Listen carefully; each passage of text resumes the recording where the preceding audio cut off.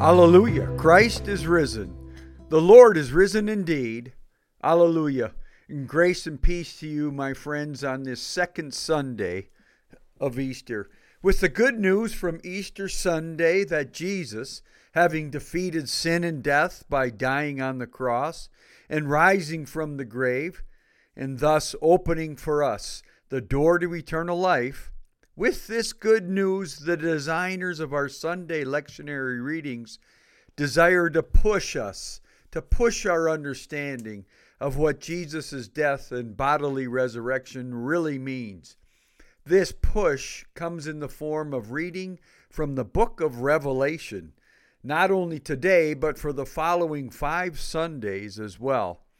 It is an opportunity for us then to, in a sustained way, peek into perhaps one of the more interesting yet highly misunderstood books of the Bible. Most of us listening to this sermon today enjoy reading the Gospels, are comfortable with the Acts and the letters of Paul and the other biblical authors. But when it comes to the Revelation, we begin to tiptoe around by either oohing and aahing with the idea of knowing the future, or we move all the way to our feelings of fear and the notion that the book is only about end times or the end of the world, or worst yet, the book is veiled to my understanding, and therefore the book doesn't really concern me, my family, or my friends today. And that's really a shame, because the Revelation is a rich book providing great encouragement, strength, and understanding for us so that we might know how we shall then live as agents of new creation in the world today. So let me lay out a few opening remarks about the book of Revelation in general terms, and then dive into the reading for today. To begin with, it is the book of Revelation, not revelations. It may seem like a minor point, yet it is an important point. That point being, the book gives us one clear, sharp vision of God's ultimate purpose, not only for our own lives, but for all of creation.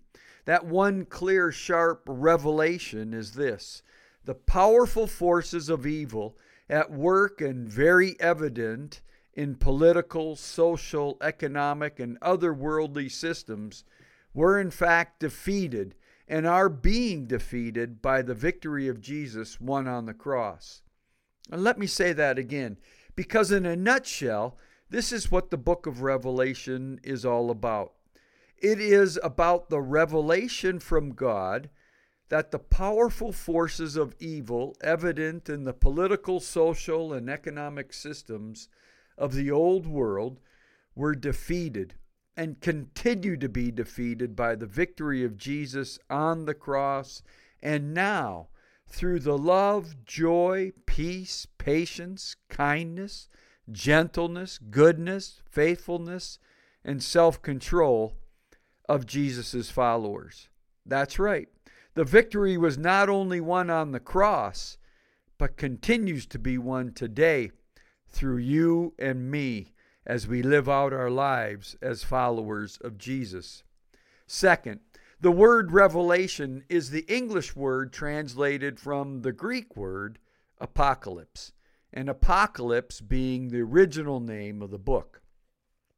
Today, when we hear the word apocalypse, most of us think of an old 1970s movie, Apocalypse Now, or the end of the world, or maybe the word rapture comes to mind.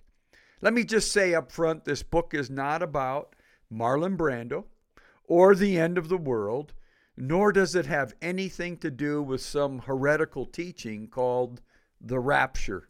In fact, the word means taking the veil away from something hidden.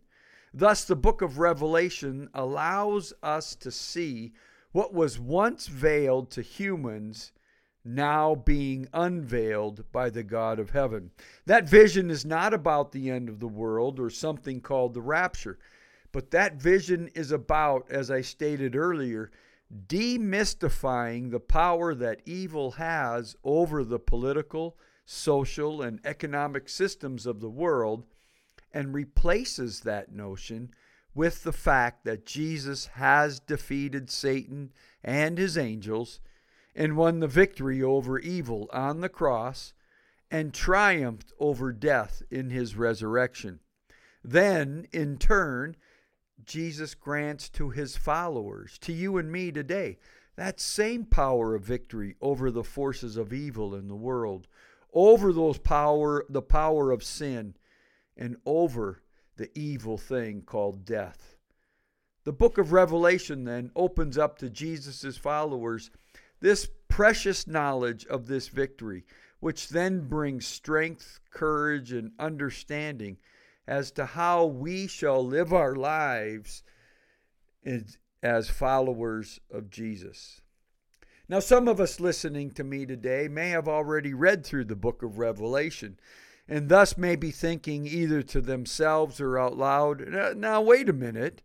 When I read the book of Revelation, I read of earthquakes and stars falling from the sky and the moon turning red. I read of plagues, disease, and famine. It sure sounds like the end of the world to me. And I would agree with you that the language of the Revelation is extremely evocative, bizarre even, and very violent.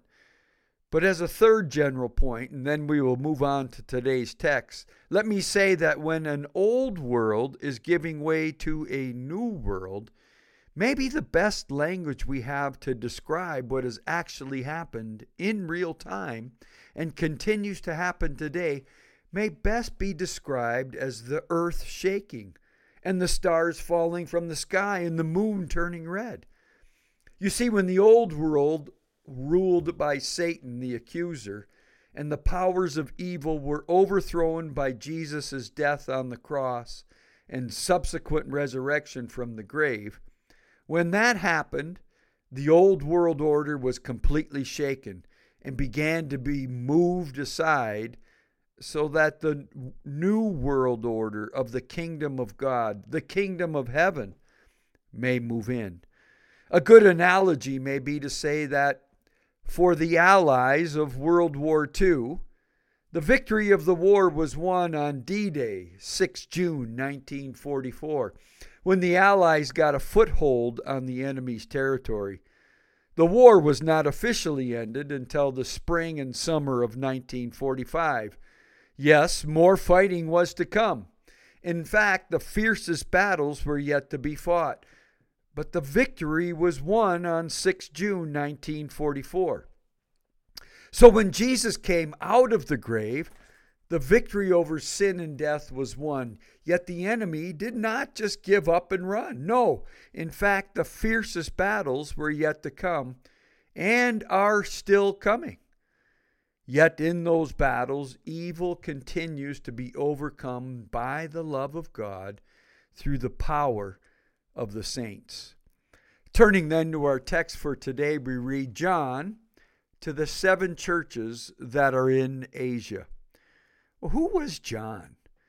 Well, tradition tells us that this John was the author of the Gospels of John, the one known as the beloved disciple of Jesus. Now, no small amount of ink has been spilt over speculating on whether or not tradition is correct. Scholars and learned people speculate a few other options.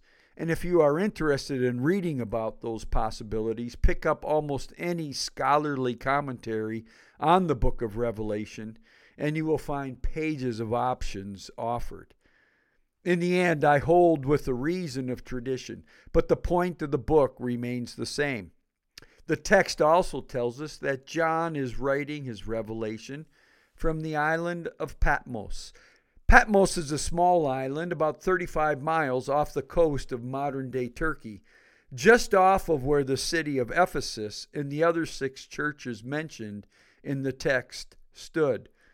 At the time, Patmos was like a penal colony of Roman prisoners, and not just any prisoners, those who committed common ordinary crimes, but those who committed crimes against the state. Crimes like sedition, or preaching that a new kingdom of God, a new kingdom of heaven, had come to replace the power of Rome. And so John writes from the penal colony on Patmos for the crime of preaching the good news of Jesus and testifying to the fact that that power of Jesus is greater than the power of Rome. Today, we may not understand that John was preaching that a new, powerful kingdom was born. But I'll say this, the Romans sure understood what he was saying. And for those words, for that testimony, John was thrown into prison on the island of Patmos. And John tells us that he was privy to this revelation on the Lord's Day, on a Sunday then, on Resurrection Day, the day when Christians had begun to gather and to worship the new King, Jesus. It was on this Lord's Day that John tells us that he was in the Spirit and that he heard a voice like a trumpet telling him to write down this revelation. When John hears this voice, he turns and he looks and he's to see who was speaking. And when he turned and looked, he saw a figure like the Son of Man, clothed in a long robe, with a golden sash standing in the midst of a 7-stick candelabra. In other words, John turns and sees one in the robe of a priest, with the golden sash of a king around his waist, standing in the midst of furniture normally found in the temple of God. A priest is someone who gives right praise to God. A king, one with power and authority. And now this priestly king is seen standing in what appears to be a temple, which is the place where God dwells, where humans come to meet with God, where heaven and earth come together. Sounds a lot like the resurrected Jesus to me, who, like the Son of Man from the Old Testament prophecy, stands as a new human being, new creation, with right praise for God in kingly authority in the place where God dwells. Thus, the new Adam, as it were, replaces the old Adam and now stands before God and rules over all creation as originally planned. Here, this John is invited by God into this space, this heavenly space where Jesus, the high priest and king, now rules over the world. The admonition from this one who looks like the Son of Man to John is, do not be afraid. Any of us who found ourselves standing before this priestly king, we would be scared to death, shaking in our boots. Why should John not then be afraid? Why should we then not be afraid? Jesus says, I am the first and the last, the living one.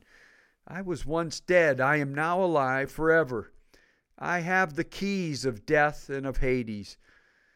In other words, this Jesus, strong and powerful, yet loving and kind, this Jesus is saying to John, who then writes this vision down to say to all of us who come after him, to fear not. For Jesus, the one who was put to death by the old world, has now been raised back to life into the new world, into new creation. The power of the old world has been broken, defeated. It is done. It is finished. The new creation has come. And oh, by the way, Jesus says, I took the keys away from the devil. I have broken death and unlocked the door of hell. Therefore, John, you have nothing to fear.